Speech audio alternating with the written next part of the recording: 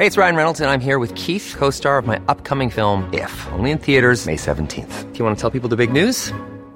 All right, I'll do it. Sign up now and you'll get unlimited for $15 a month and 6 months of Paramount Plus Essential Plan on us. MintMobile.com/switch. Upfront payment of $45 equivalent to $15 per month. Unlimited over 40 gigabytes per month. Face lower speeds. Videos at 480p. Active Mint customers by 531.24 get 6 months of Paramount Plus Essential Plan. Auto renews after 6 months. Offer ends May 31st, 2024. Separate Paramount Plus registration required. Terms and conditions apply if rated PG. I'm Sandra, and I'm just the professional your small business was looking for. But you didn't hire me because you didn't use LinkedIn Jobs. LinkedIn has professionals you can't find anywhere else, including those who aren't actively looking for a new job, but might be open to the perfect role, like me.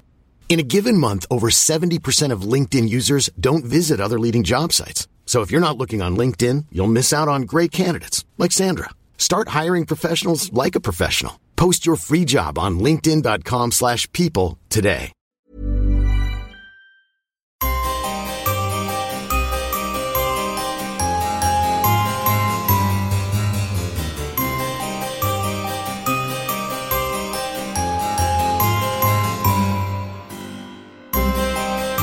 Welcome to the Poisoner's Cabinet. I'm Sinead. And I'm Nick. And this is your weekly podcast exploring the lives of the great poisoners and murder cases from across the centuries and creating curious cocktails inspired by the tales that we tell.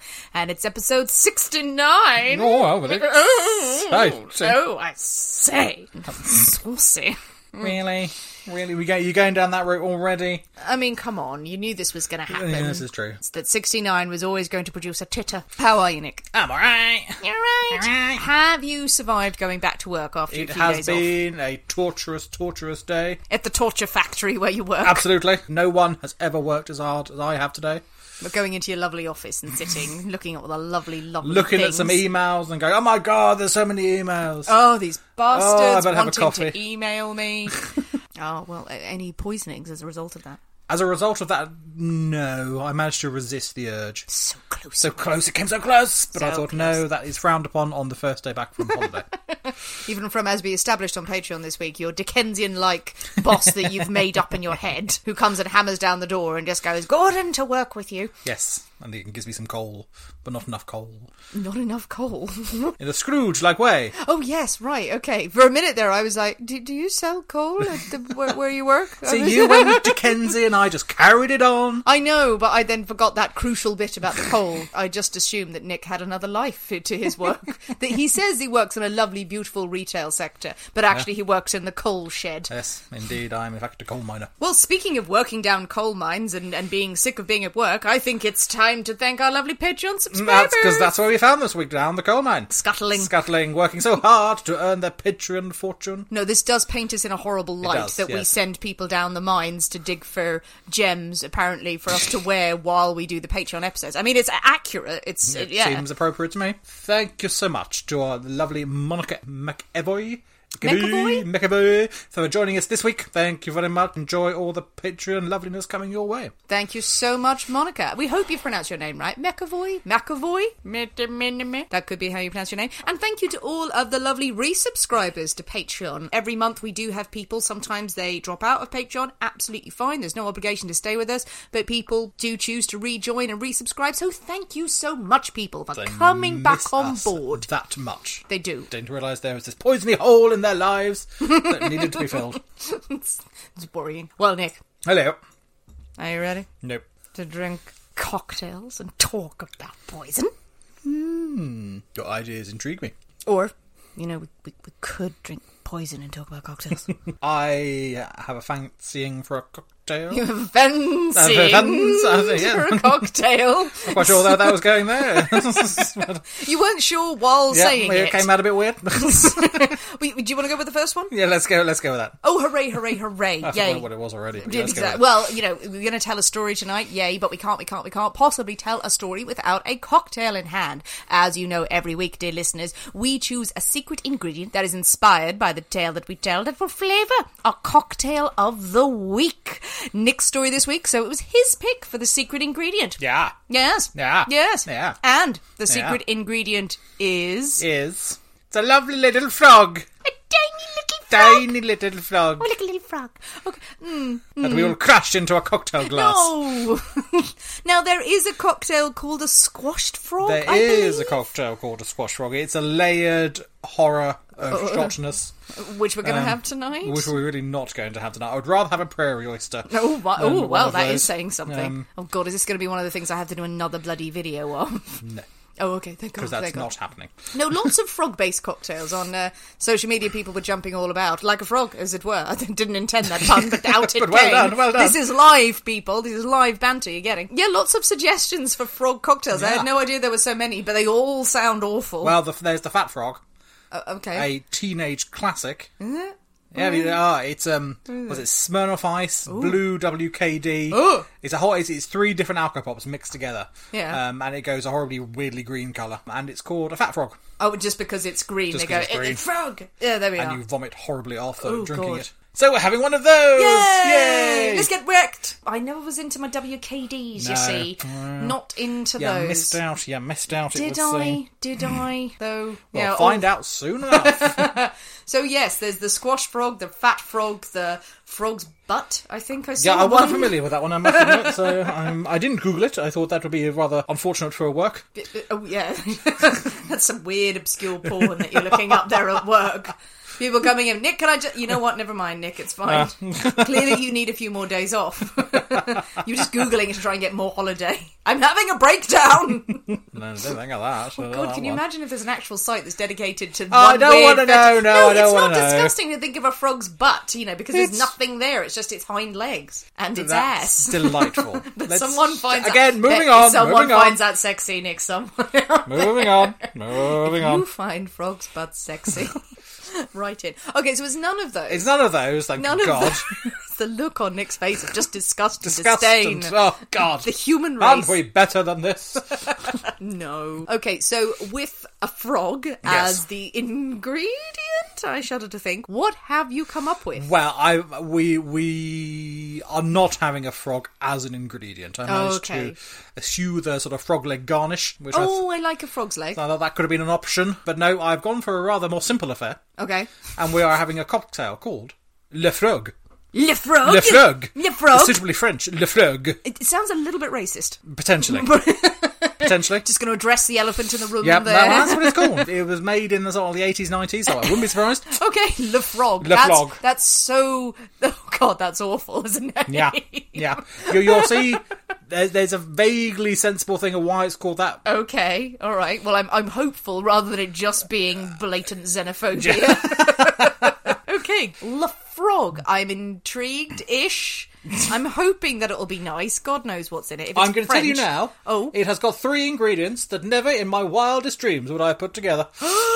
Okay, so gin, salmon... 3 beverages, caveat that, with 3 drinks that Lark's vomit. that I never would have combined. Oh, this is exciting. But, yes, so we'll find out. Well, I think without further ado, it is time for us to go to the Poisonous Cabinet kitchen and shake up a storm, so we'll see you in a minute. We'll see you in a bit.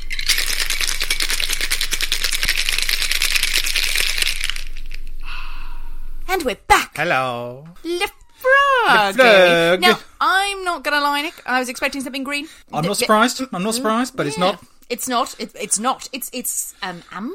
Yes. Amber. So that's verging on brown, which is always good, but it's not too dark. It's almost like a beer colour. It is. Actually, it looks quite like a beer. It's got a bit of a foamy head going on. It has a martini glass, golden, if you Golden will, and with a foamy head. So I don't know what's in this.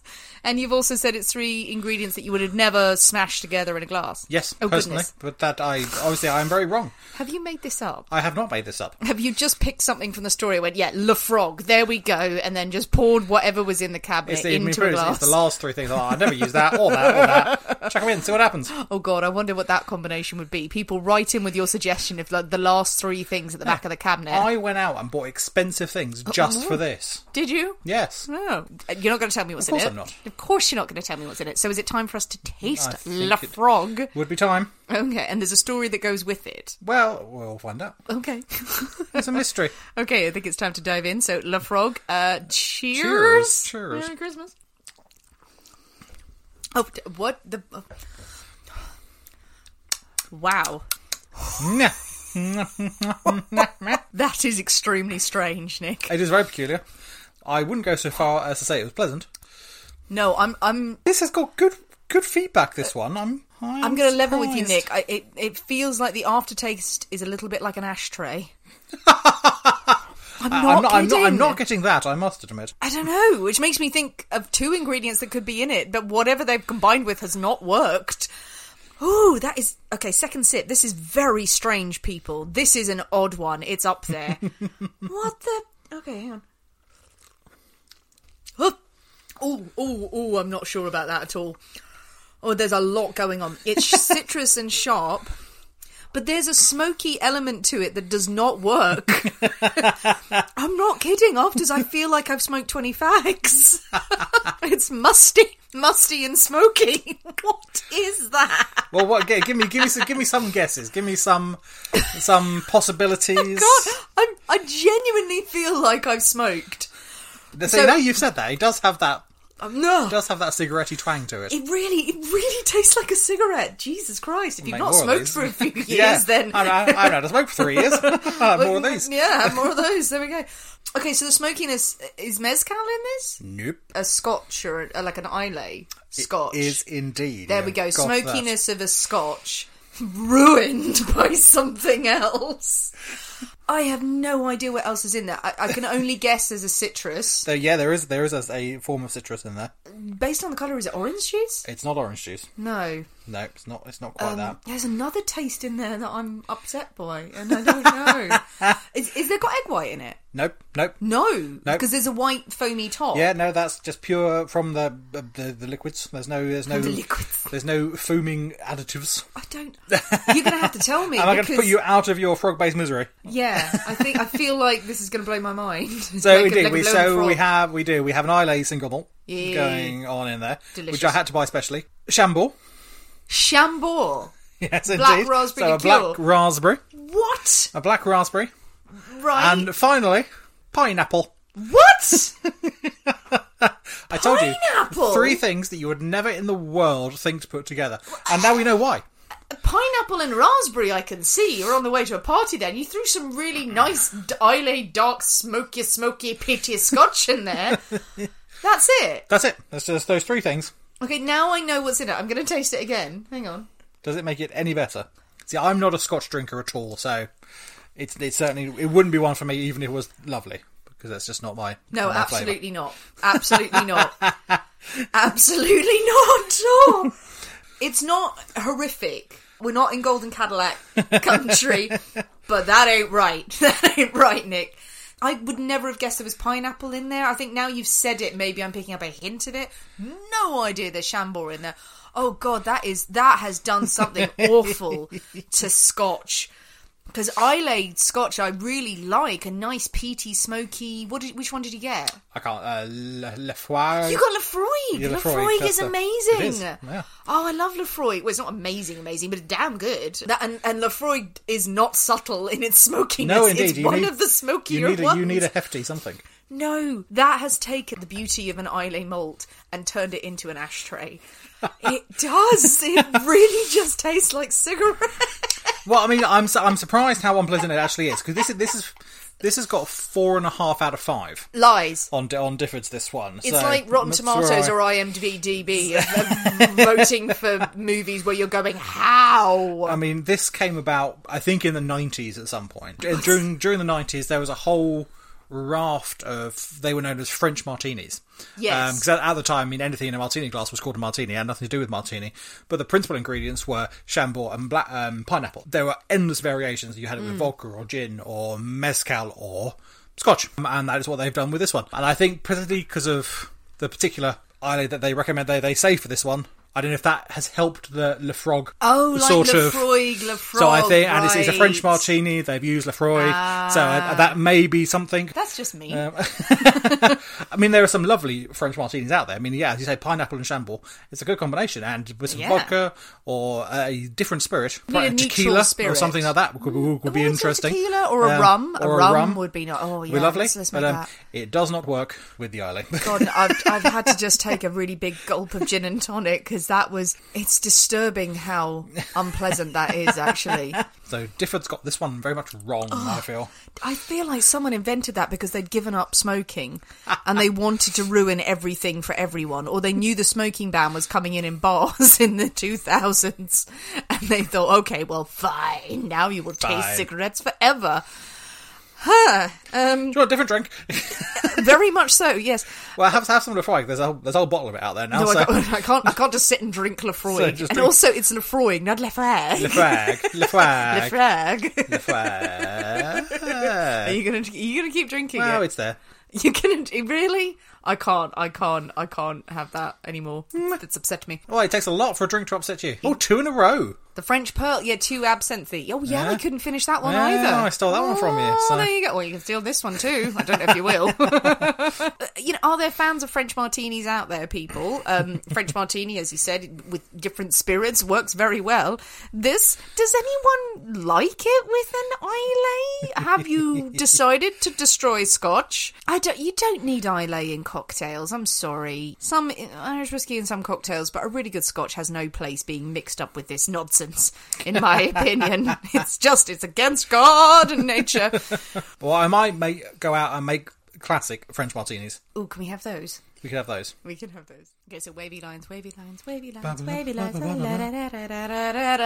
So we're not going to lie, people. We had to remake our cocktails because that was the first time in 69 episodes when neither me or Nick could finish the drink. I mean, that's something. That's saying something. I don't think, correct us if we're wrong, even the Golden Cadillac, even I finished the Golden Cadillac. Ill-advisedly. Yes, I felt dreadful afterwards, but I still got through it. I think there may have been one remotely where we didn't finish it. We kind of went, meh, but then we ended up drinking it anyway.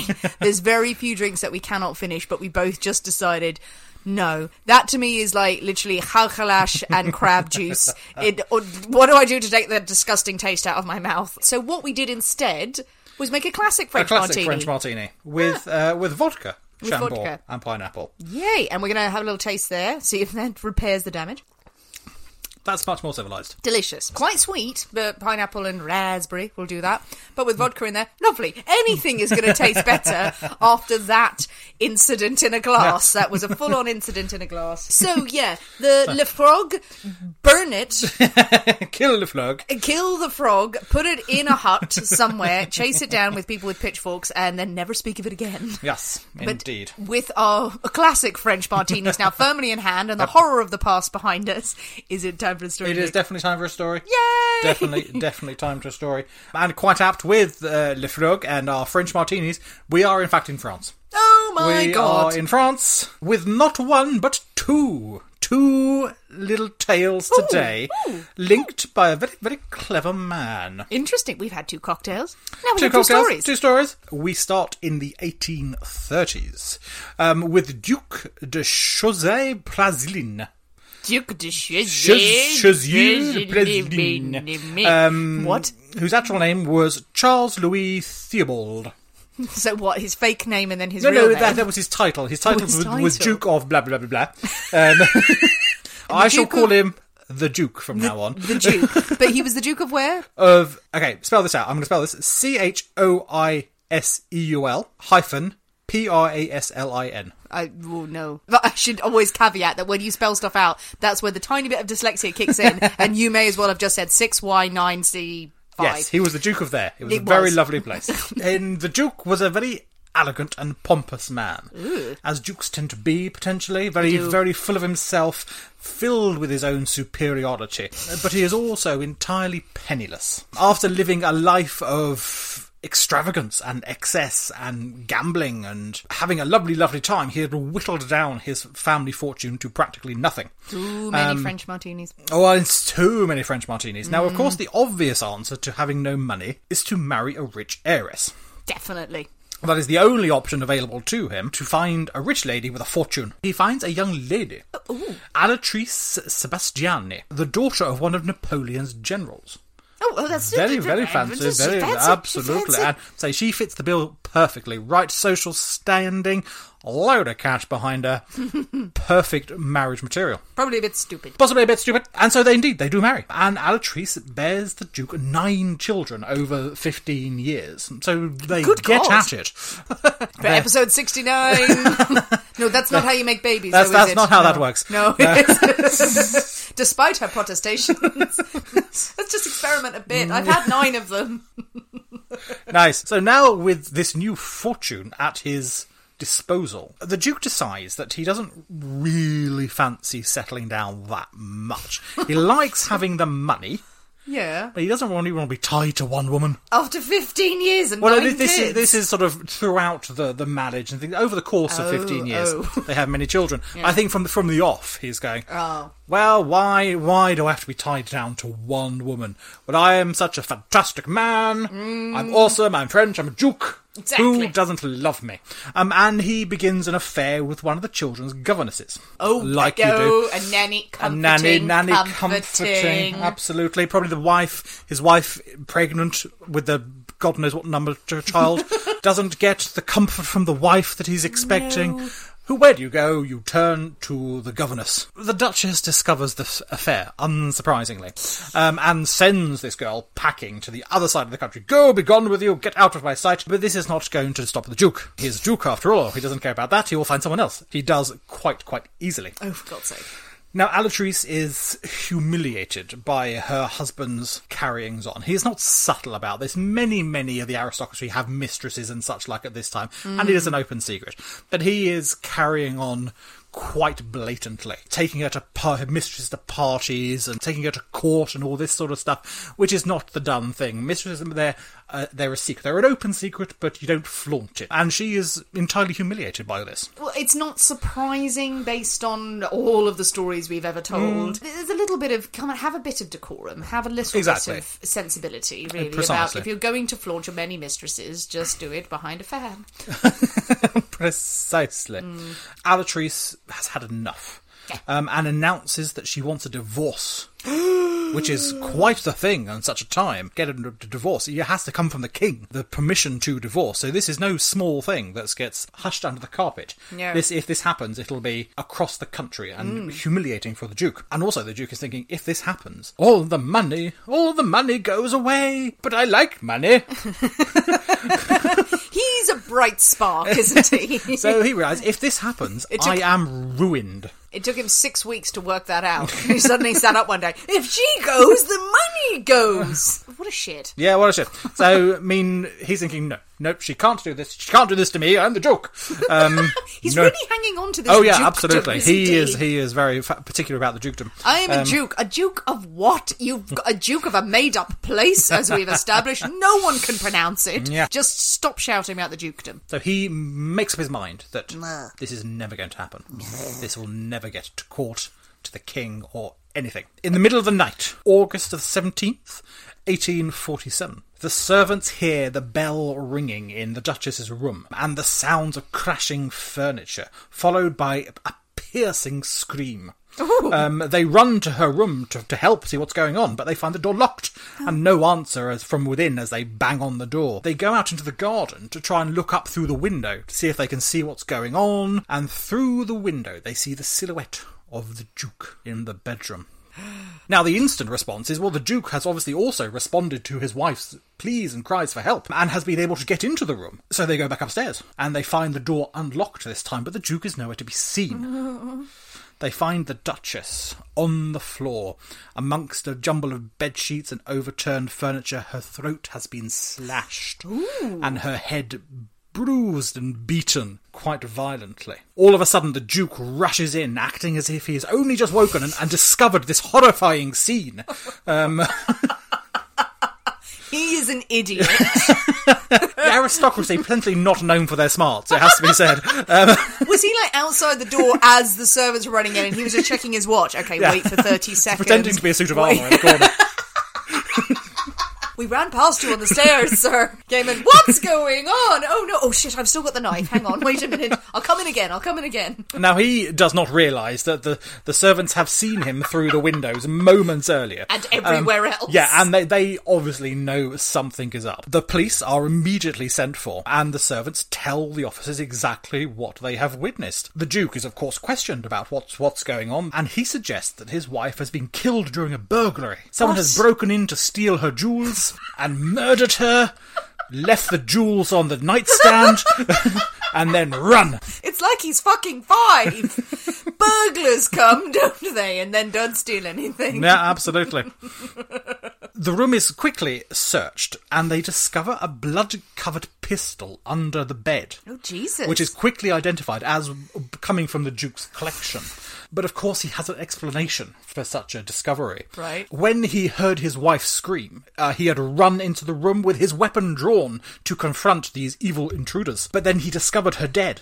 He dropped the gun in shock and horror at this discovery, and so he could pick up his wife and cradle her dying body. Realising that she had gone, she was no longer alive, he had returned to his room to wash off the blood. And a trail of blood down the hallway into the Duke's room, it matches with his account. There is indeed this trail of blood. Well, yes, if he's gone to wash off the blood, that would explain this trail of blood. It is also reason that the trail could have just as easily been made after the Duke fled after murdering his wife. But the Duke has not considered that possibility, I feel.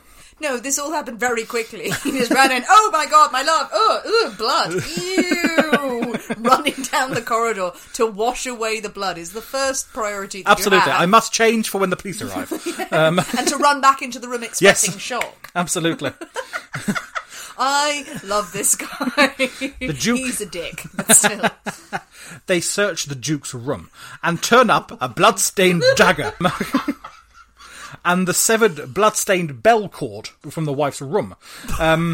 What, sorry, he cut the fucking So bell I think cord she has off. obviously been ringing the bell going, help me, so he has perhaps sliced it to stop the ringing. Oh God, and he's hidden these and in he's his hidden room? them in his room. Badly, clearly. Badly, like under the pillow or something. It's not gone well. Just behind the door. Just like He's in a bin. kicking it. So, as I say, he does have slightly more trouble coming up with an explanation for these discoveries. Was his explanation that, when he went to cradle his wife, and she was killed with my favourite hunting knife. Oh, I must cuddle that too. And my favourite bell cord. No, my precious bell cord.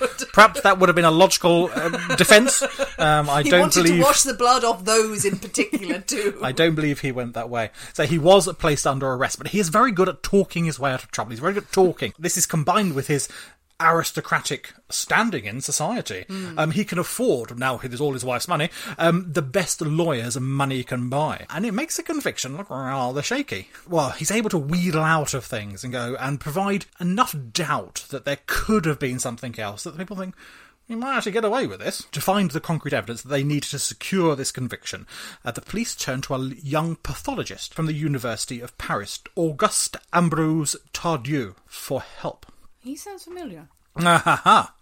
He is quite a famous chap in the world of forensics. Of the things. Yes, I mean, he has recently established himself as a very logical, methodical thinker. He has a firm grasp of medicine and science, and he agrees to get involved in the case. And he is allowed to examine the crime scene and the weapons, the blood-stained weapons that are found, and the Duchess's body. He places the pistol under a microscope, which is not usually used for this type of investigation. It's usually much more of a natural history, looking at plants, biological things, not for forensics or anything like that. No. So he's using this piece of equipment that's been around a long time for a very different purpose. And on the pistol butt, he finds chestnut-coloured hair that matches the Duchess's. Oh. He compares the butt of the gun with the wounds on the Duchess's head and discover that they match perfectly. Oh, so he's used that to bash it. Exactly. This evidence completely undermines the Duke's story that he had come in to defend his wife with a pistol and then dropped it, because clearly the pistol had been used to bludgeon his wife to death. And this is all proved beyond a shadow of a doubt by Trudeau's work. Yes. The doctor goes a step further to logically reconstruct what he believed had happened that night, using the evidence that he has uncovered. He describes how he believes that the Duke has tried to stage his crime to look like a burglary, but the Duchess has fought back rather harder than expected, and he repeatedly stabbed his wife and bludgeoned her to death. with the butt of the pistol as she screamed and fought back, so sending all the bed sheets and the furniture flying during this fracas that the Duke was not expecting at all. What was he expecting? Well, I think he just like be weak and feeble? I think he was probably expecting to stab her in her sleep or something, throw some jewels out the window and be done with it, leave the window open and then scarp her type thing. But obviously she fought back. She's born 9 children. Exactly. She's a fighter. Because of the commotion caused and the servant's arrival, he is not able to get rid of the jewellery or stage this burglary. Of course, the servants have witnessed all of this, especially the last part, this fierce battle through the window when they had seen the Duke. The Duke had then left the room when he heard them approaching. The servants had come running back up the stairs again. Duke had heard this and scarpered along to his own room, leaving the door unlocked behind him. When he knew the servants had found the Duchess's body, he burst into this room, playing the part of the distraught husband. When confronted with this narrative, it is a bit too close to the truth for the Duke's liking. He is presented with the evidence of the hair and the pistol marks. The Duke realises, I'm not getting out of this. Nah. This is not going to go my way. He poisons himself with arsenic. Oh! Rather than face the public humiliation and the guillotine to avoid the scandal that a trial and public execution would bring. He brings it all to a close. Oh, nice bit of arsenic. Bit of arsenic going in there. Arsenic alarm. You pulled arsenic out of the hat right at the end. Right at the end of that. Now, Dr. Tardieu, he becomes famous overnight on this case. This is a high-profile case with the Duke and Duchess. This is major. Across all the papers, everyone is talking about it. And he is the one who would have confirmed this conviction if it had gone to trial. The doctor's logical approach, his medical skill, his observation, it brings him international attention. And he becomes a regular expert witness over the course of his career. He consults on more than 5,000 cases in his career, including an attempt to assassinate Napoleon III in 1858. So even the Emperor himself is getting him in to find out who done it. I like it. We're talking with the benefit of hindsight. At the time, he's using revolutionary techniques, which are now commonplace and seem so commonplace that it's just ridiculous. That it's like, there's hairs on it and we can probably work out, and there's a hole in the back of her head where the butt of the gun was used. It's not rocket science, people. But then they're now commonplace because people like him started it. Yeah. And he wrote many, many books on various methods and things, and he's incredibly famous. But we all look back now, again, sitting on our sofas, listening to podcasts, eating crisps, going, I would have worked that out. I would have figured that one out. But people like him, again, no one would have thought of that or had the means to decipher such things. And he's standing there, probably like we would have been at the time, going, guys, seriously, trust me on this one. It was badgers. No, okay, just give me 2 minutes with a microscope and I'll prove you wrong. Exactly. But he's a Duke. He doesn't lie. He doesn't lie. He ran in here holding a knife and then he threw it down. He dropped the knife because he was scared. I don't know. That's how these things work. Hey, it's Ryan Reynolds, and I'm here with Keith, co-star of my upcoming film, If, only in theaters May 17th. Do you want to tell people the big news?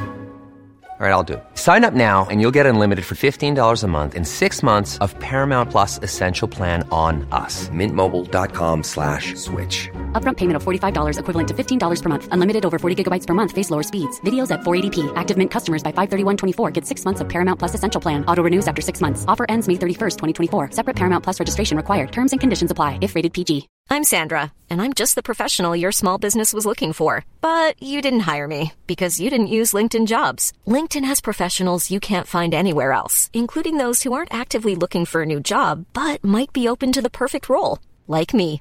In a given month, over 70% of LinkedIn users don't visit other leading job sites. So if you're not looking on LinkedIn, you'll miss out on great candidates like Sandra. Start hiring professionals like a professional. Post your free job on linkedin.com/people today.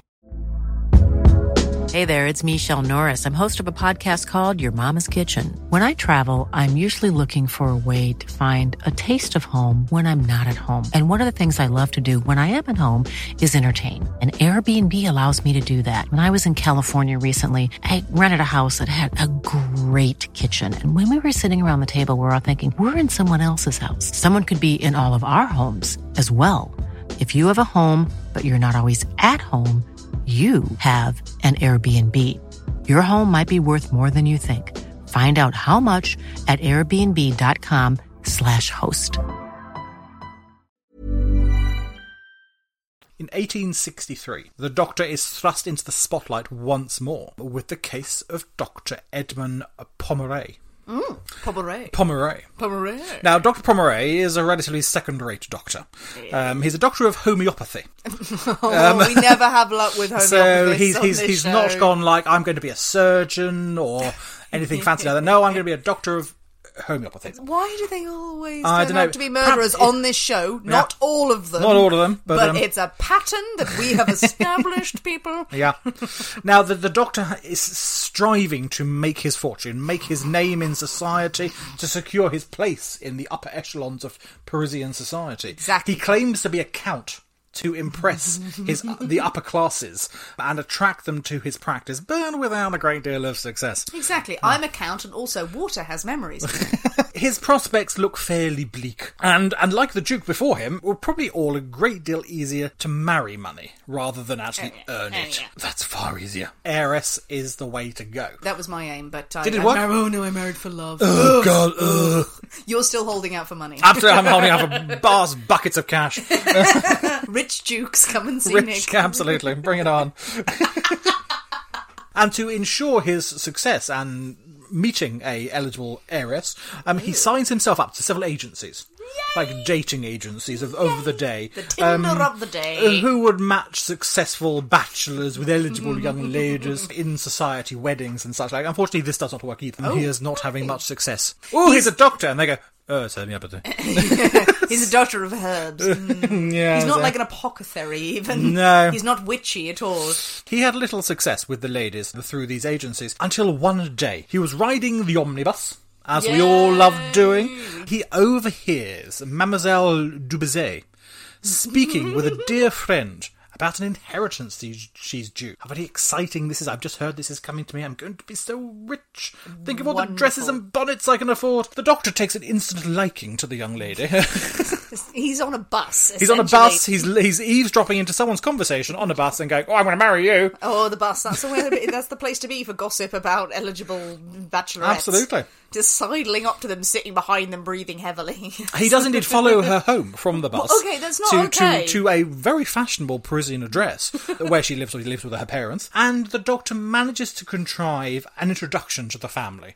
Not on that day, not just like knocking the door going, hello, can I come in? Yeah, but because all he did was just creepily follow her home. But he now knows where they live. Through that, he's able to get the names. Perhaps a friend of a friend of a friend is able to introduce them. And once they are formally introduced, he wastes no time in trying to woo the young mademoiselle. And soon he proposes marriage. After 8 minutes. It's pretty quick. Now, he is a doctor, so the social position seems suitable-ish, but he does have a bit of a reputation of as a spendthrift and a bit of a gambler. He likes his money, and that's what people know. That's why he's on the lookout for a wife, because he needs the cash. So this reputation is preceded him. Mademoiselle Duberzet's mother is not at all convinced that he would make a proper husband for her daughter. To overcome her objections, he often mentions his wealth and the inheritances that are due any day. I've got a great aunt. She's got a chateau. She's going to die any minute. She loves me dearly. I'm the only heir. I'm going to get it all. She's got huge tracts of land. Huge tracts of land, and they're all going to be mine. He even shows her documents proving his income. That he wrote in crayon. Well, no, that he claims were his own, but he borrowed them from some friends. Oh, that's Tipex clever. to the name out or something. It's like some pay slips or something like that. Look at all the money I earn. It's actually your mates. Can I look at the? Don't look at the name. That's my work name. It's my work name. Your work name is Gladys. Eventually, Dr. Pomeray overcomes Madame Duberzet's opposition to the marriage. She still mistrusts him, rather, and makes it a legal requirement of the marriage that her daughter's property, which brings in a decent income itself, it must be kept separate, not to fall under his control once they are married, but is to remain hers, for her use only. We want prenup. Exactly. We want prenup. Very, very, very wise mother. Wise mother. The Doctor reluctantly agrees to these conditions. I mean, he is also aware that his wife would receive a considerable sum upon the death of the mother. She's looking a bit old and shaky. She's not endearing herself to the son. Well, indeed not. Son-in-law. And there will be no restrictions on that money. So he goes, fine. And they do indeed marry. Curiously, soon after the marriage, the mother-in-law dies unexpectedly. Oh no! From grief at the loss of her daughter. Potentially. Now, it is never proved that he has anything to do with the mother-in-law's death. It is just a very, very close coincidence. Isn't it? Isn't it just? What does she die of? Do we know? We do not know. Well, it was reported in the press that Madame Dubouzet, whose health had previously been excellent, died suddenly, with symptoms strongly suggestive of the action of a violent poison. What? Now, this is the reported in the press, but as far as I can see, no action is actually taken. Nothing formal is said that there has been untoward. That is a brilliant piece of journalism there, where it's like, we know we can be done for libel, so we're going to say things that we know we can completely get away with. Yeah. You know, it had all the symptoms of she was fucking poisoned. Strongly suggestive of the action of violent poison. But it might not have been. It's strongly suggestive. So the death is indeed left unquestioned by authorities. And the couple do indeed soon receive the inheritance after her death. But the amount is far less than he was expecting. He was expecting tens of thousands. Always the folly, I feel, actually, that the husbands or the whoever who murder the in-laws for the inheritance end up being disappointed because it's not as much. Make it blatantly clear what you're going to leave everyone, people, if it's a small amount. Yeah, if it's a lot, don't. Like, you're getting a tenner. You're getting £10.50, absolutely. Yeah. You might get killed out of spite. Oh, no, that's terrifying. Exactly. Collection of dolls. It's like, okay, these haunted dolls you will take care of forever. You know what? No, it's fine. You can live forever. That will actually guarantee your life. It does not take at all long for the doctor to burn through the money and very nearly bankrupt the whole estate. Once again, he finds himself in desperate need of cash. And this time, he can't marry again. He's already married. He can't do that again unless something were to happen. But it doesn't take him too long to come up with a cunning scheme. Fire! He approaches his mistress, Seraphine de Pau. What? Okay, two things there. Mistress, and also, what a name. Seraphine de Pau. Seraphine de Pau. Pow! P-A-U-W. No, it's P-O-W, mate. No, it's not. No, it is. I've decided. Enough. Seraphine de Pau. That is a superhero vixen bitch name, if ever I've heard one. Seraphine de Pau. She fights crime. She does. She is, she her own woman. Now, Seraphine had come to know the good doctor when he was treating her husband. Her husband didn't last long in the doctor's care, but he was all too happy to comfort the young, attractive widow. Oh, she comforted him so well. All the comforting. He persuades Seraphine to take out a life insurance policy for the princely sum of the equivalent of £22,000. So this is a lot of money. No, not a lot. Back then, when you say the equivalent of £22,000, well, because it's in pounds. Obviously, they were in France. It would have been in francs. I don't know what the franc value was, but it was the equivalent of £22,000 at the time. Oh, at the time, fine. Oh yeah, £22,000 now is not much for a life insurance policy. No, it's not. That's barely a weekend for us. But in the 1870s or so, okay, that's a few weeks. It's a substantial sum. She does this with the doctor paying the first year's premium. The plan was, and it is a cunning plan, I'll give him that, that as soon as the policy is in place, she will feign a serious illness. She is going to die any second. With the threat of such a huge payout, the insurance company would gladly buy back the policy and give her an annual income, £240 a year, for as long as she would live. So from the insurance company's point of view, even if she lasts a year, we've paid out 240 quid. If we don't do this, we're going to pay out 22,000. Yeah, okay. So the insurance company's going, fine, okay, yep, we'll buy back your policy. Right, okay. She would then stage a miraculous recovery, of course, and walk away with quite a healthy annual allowance from the insurance company for years and years and years to come, for the rest of her life. I think the insurance companies would have some way out of that. Well, They're was not the plan. known for wanting to pay out. This was the plan. I'll give them fairly. Okay. Fairly cunning. Sinead is a hard one to please when it comes to cunning. This annual allowance will be split between her and the doctor. Obviously, it was all his idea. Now, Seraphine, she is the good-hearted, lovely lady. She's very unsure about committing such blatant insurance fraud. Yeah, it is not at all convinced by this. But somehow the doctor manages to persuade her to do it. And she takes out the policy, naming Dr. Pomeray as the beneficiary. It turns out that Seraphine wasn't as good as actress as the doctor had hoped for. And he... No, not Seraphine DePau, please. And he decides to help things along, making her illness look a lot more real. No. It turned out a bit too real, and Seraphine dies after days of vomiting and suffering with a racing heart. Oh no! But doesn't that scupper his plan? Well, now he's thinking, I only get $22,000, £22,000. Oh. She was then meant to fall ill. The insurance company would be notified of this, and then they would perhaps make the suggestion of, if you want, we can do this other arrangement. So she hadn't got that far at this point. She's still just signed a policy, believing that her illness would be faked. And so she just thinks, okay, I'm going to go along with this. Yep. And he's told her, we'll just make out your fake. You just need to look a bit sick, love. And his intention the whole time was to kill her. Is to get rid of her. And to get her money. Not Seraphine! Yes, Seraphine DePau, she did. For herself. Now, fortunately, Seraphine has confided in her sister of this plan. Is she called Seraphine de Bang? Unfortunately, I do not know the sister's name. Let's just call her that. So she has been informed of this elaborate scheme to defraud the insurance company. Now, the sister is much more suspicious than Seraphine had been, and believes the scheme had been nothing more than a deception for a way for the doctor to inveigle himself into Seraphine's will for his own evil purposes. Good for Seraphine.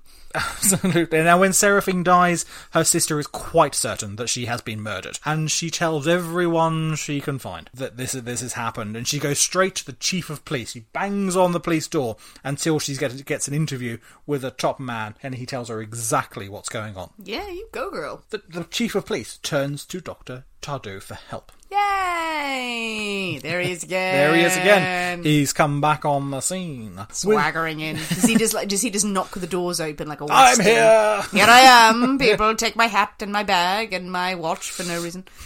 With the suspicion of potential poisoning, Tardieu requests that Seraphine's body is exhumed so he can test his hypothesis. And he conducts several examinations. He finds no evidence of fatal injury or disease. That's ruled out. And he conducts several tests for various poisons, including arsenic and antimony. And these both come back negative. Oh. Leading to the possibility that a poison that had been used for which there was no test available. In the meantime, the investigators are also on the case, and they have learned that immediately after Seraphine's death, Dr. Pomeray began to try and collect the insurance money. He was banging down the door half an hour after he found out Seraphine had died, going, give me my cash. That's quite, yeah. Give it a minute. Give it a bit. No, but he was not giving it a minute. I'm so sad. It's been a good 30 minutes. I think I'm over it now. Yeah. A neighbour of Seraphine's, Mademoiselle Hermonde, also reported that when she told the doctor of Seraphine's death, he apparently was not in the least bit surprised that this has happened. She told of how he went upstairs, coolly approached the corpse of her who had been so long his mistress, assured himself that she really was dead, and left. What did he do? Poke her with a stick? Well, in the eye? checked her pulse or something in a doctorly way. And they went, yelled in her face, "Are you dead? I want your money." Did that and then left straight away. With no emotion on his face whatsoever. Now, the police and Tardieu are entirely convinced that Seraphine's death is the result of poisoning, and Tardieu devises an experiment to try and confirm their suspicions. He learns that before Seraphine had died, she had suffered from a racing heart, an incredibly fast heartbeat, so he suspected that her killer had used a particular toxin that would produce such symptoms. He extracted a sample from the victim's organs. Okay. I'm just really excited because I'm trying to guess what it is. And injected this into a large dog. No! Oh, not the dog! What? What? After a few hours, the animal vomited, lay down, and for the next 12 hours had an incredibly fast heartbeat. The animal survived. Oh, thank God. Recovered and survived. Oh, thank God. Thank God. Not the dog. Not so the dog. If it had been cats, I would have flipped the table by now. I'm sorry. So the doctor was able to show that, yes, it was something that it was in her system had caused this increased heart rate. I'd say investigators are still looking into Dr. Pomeray at this time, and they have searched his rooms and his possessions and have found a number of poisons and drugs. Fair enough. Amongst his remedies, but they go, he says, I'm a doctor, I'm expected to have such things to treat my patients, and they go, But then they found a very large bottle of Digitalin. I knew it, Digitalis. So yes, indeed, Digitalis, which was widely used at the time for regulating a heartbeat, but which in high doses could be lethal. Yes, Digitalis, used today in medicine. The wrong doses, it's so evil, it's so evil. It's a nasty stuff. And they found records that showed the doctor had purchased the Digitalin not long before Seraphine had died, and from the vastly depleted bottle, it was clear that he had used a considerable amount. Tardieu injected the dog with Digitalin from the doctor's stash.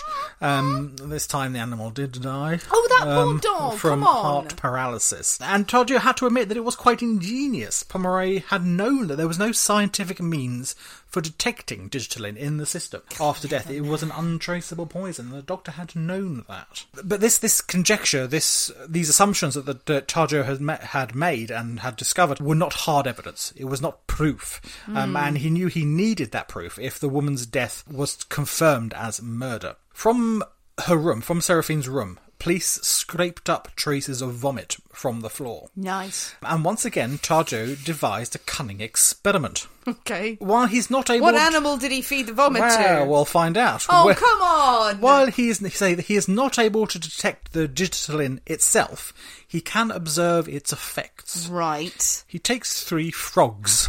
Oh! He's gone for frogs. That's a bit... It's a bit random, I must admit. It is a bit random, and again, You not think mice... in the slightest replicable to the human body. Are frogs really the kind of similarity with the human body? It was to test the effects of the substance, I think. One frog was used as a control and was left alone, say, the control frog. One received an injection of pure Digitalin from the doctor's supply. Okay. The other was given an extract made from Seraphine's vomit. That had been scraped off the floor. The latter 2 test frogs both showed the same symptoms. They both came down with the same symptoms and both died in half an hour after injection. Clever man doing the control frog. Doing the different levels. Yeah, Love exactly. It. Love it. So the control frog were happy as anything, going, why the fuck are my friends dead? But apart from that, he was bouncing around, happy as Larry. Why are there so many songs? Over the next 2 weeks, Tardieu repeats his experiments several times to be certain of his findings. Obviously, hates frogs. Got a real vendetta against the frogs. He just likes frogs' legs. That's it. He's just like, okay, 2 birds, 1 stone. Yeah, absolutely. And I don't blame him, because frogs' legs, unfortunately, are delicious, guys. Finally, the good doctor has another ingenious thought. He takes specimens from the floorboards in Seraphine's room that had not been vomited upon. And he tests those. Okay. So he can refute any suggestions that the floorboards may have been coated or painted in something toxic, which would have affected the frogs. And my God, I love this man. So the frogs, after the floorboard injection, absolutely fine. So he can prove that it's not something in the floorboard, it was something in the vomit that had caused these deaths. I don't know why I'm so behind this guy, because probably, as we said earlier, it's just in a time where this sort of experimenting is not commonplace. This is right now the level of what we could reach to. Yeah, absolutely. Let's test some stuff on some frogs. Whereas nowadays it would be like, no, we actually have DNA, it's fine, we can catch them. Yeah. We would be this guy. There was CCTV. We can work it out. Tardieu had proved his theory that Seraphine had died from a lethal dose of Digitalin. And the most logical culprit for administering it was her lover, Dr. Pomeroy. I love her. At the trial, Dr. Pomeroy's attorney tries to dispute Tardieu's evidence at every opportunity. The defence argue that dogs and frogs are nothing at all like human beings, as you yourself have pointed out, and any findings that compare the two are quite ludicrous. But the pathologist's thorough testing and his rigorous scientific method win the day. Yay. And the jury return a verdict of guilty for the murder of Seraphine de Pau. The judge announces death by guillotine. In his cell, Pomeroy is bound in a straitjacket to prevent him trying to end his own life before execution. After an appeal against his sentence is rejected, his family rally round and appeal to the Emperor himself, Napoleon III, to try and get imperial clemency, but that too is rejected. On the night before his execution, the crowds start to gather around the guillotine. And Pomeroy's wife comes to visit him one last time. They are separated by a double grating, and they clasp hands throughout the visit. His wife reportedly hung to the cell bars until the very last minute, not wanting to leave her husband. And newspapers afterwards reported that after his death, she passed the rest of her life in a convent. Oh. Well, why? So couldn't be without her beloved husband, who potentially had killed her mother and had a mistress and killed her. Yeah, killed a mother, maybe. Maybe. Had a mistress, it has been proven. And killed her. Killed her? For cash. But, that poor woman. Yes, Mademoiselle de Bazet. On the morning of Thursday the 9th of June, 1864, the prison gates are thrown open and a hush falls over the crowd of 30,000 people. I love the prison crowds. Who have gathered to watch this spectacle. Everyone always says it's 10,000, it's 20,000, it's 30,000, it's 50,000 It's a million people It's in five. the square. Exactly. Everyone says it was about 17 million of them out there. It's a lot of people want to watch this chap get his head cut off. There's no telly. They wait. No, exactly. There's nothing else to do. They wait and watch as the condemned man makes his way to the guillotine, and as the prison clock strikes 6 a.m., the blade comes crashing down, and Dr. Edmond Pomeroy's head falls into the basket. It is the end of Dr. Edmond Pomeroy, but the start of Dr. Trudeau's magical career. Once again, famed throughout France for his cleverness, his logical thinking, and his scientific rigour. Woohoo! Hurrah! Yay! So there we go. Two stories. Two stories. Of French murderers. French murderers. What great stories, Nick. Oh, I love those. Poisony stories. Poisony Back stories. to the roots. Poisony bastard stories. Poisony pistol stabby stories. I love the French for the stories. We never go wrong in France. Indeed not. We never go wrong in France. I love France. They have excellent bread and people. I love it. Frogs. I love it. And frogs. Oh, God, he really fucking hated frogs. People, if you ever want a video of me eating frog's legs, bring it on, because I'd love some right now. I've had them before, indeed. Oh, they're so good. Taste of chicken. Good. Taste of chicken. Spicy chicken. Very, very nice. Very, very nice. Last guy probably definitely applied more logic. Yes. Oh, the Duke was just a nutter. Oh, the Duke was terrible. The Duke, I am here for the Duke of just the shittest killer ever on this. I'm a Duke. I'm going to run in. That is how I would kill someone. Honestly, it would be a disaster. Me running in and just various things and props thrown everywhere. Oh, that is amazing. I love the Duke's story, even though he's a fucker. The doctor of homeopathy. Oh, the homeopathists. They can do no right. I love the idea of the early forensics as well. It's good. It's clever stuff. It is. And as you said, it's interesting to think. I wonder how had no one thought of that before? Is the things that seem so very obvious to us, like matching the pattern of the pistol butt in the head or something like that. Seems like a very looking for hair and things like that. Seems so obvious when you watch CSI on telly 24 hours a day type thing. Seems so obvious, but back then this was brand new stuff. This was cutting edge, magical. What the hell are you doing? Takes that kind of analytical mind. Exactly. And it always has to start somewhere. What do you think, people? What do you think of the stories? What do you think of the Duke? Can we come up with more elaborate ways he could have tried to hide that murder? I mean, almost fair play to him for taking arsenic at the end. He was like, yeah, I'm fucked. Yeah, that's it. I was just stupid. I'm not going to escape the guillotine. This is going to be more fun. The second story definitely, he a nasty piece of work. Yeah, that was planned methodically. Evil, cunning planning. And as you said, it's, cunning plan. I like more cunning plans where it's, Baldric kind of level of cunning plans, dress up a mad wild killer bull as a bird and put it as a bird fight. Again, to have a mistress in the first place, awful. And then have a mistress and say, oh, we need to make you look sick, so we'll do this insurance fraud scheme, convince her to go against all of her morals, and then just fucking kill her. For someone who may have killed her husband. That has never been proven. Oh, he's just a shit. So that may be looking too far into it. Well, actually, if he's that much of a megalomaniac. Yeah, he likes the look of her. Well, what do you think, people? Tell us your theories, tell us your thoughts, tell us your ideas. Don't try to make a French martini with try to make a French martini. Do not make Le Frog. Do not make the Le Frog. Don't do it. We can't even describe what happened there.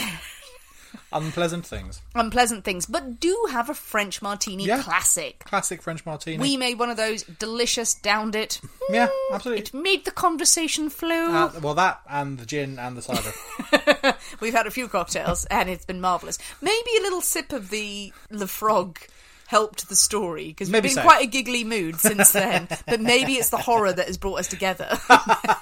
So yeah, we will put out the recipe for the frog on Friday. We'll also put an alternate with, well, just swap out the Islay with vodka if you want to, or the liquor of your choice, if you like pineapple, if you like raspberry. Yeah, absolutely. Rum would be a good one. I don't know that mezcal would. I think they might have the same smoky issue as the Islay did.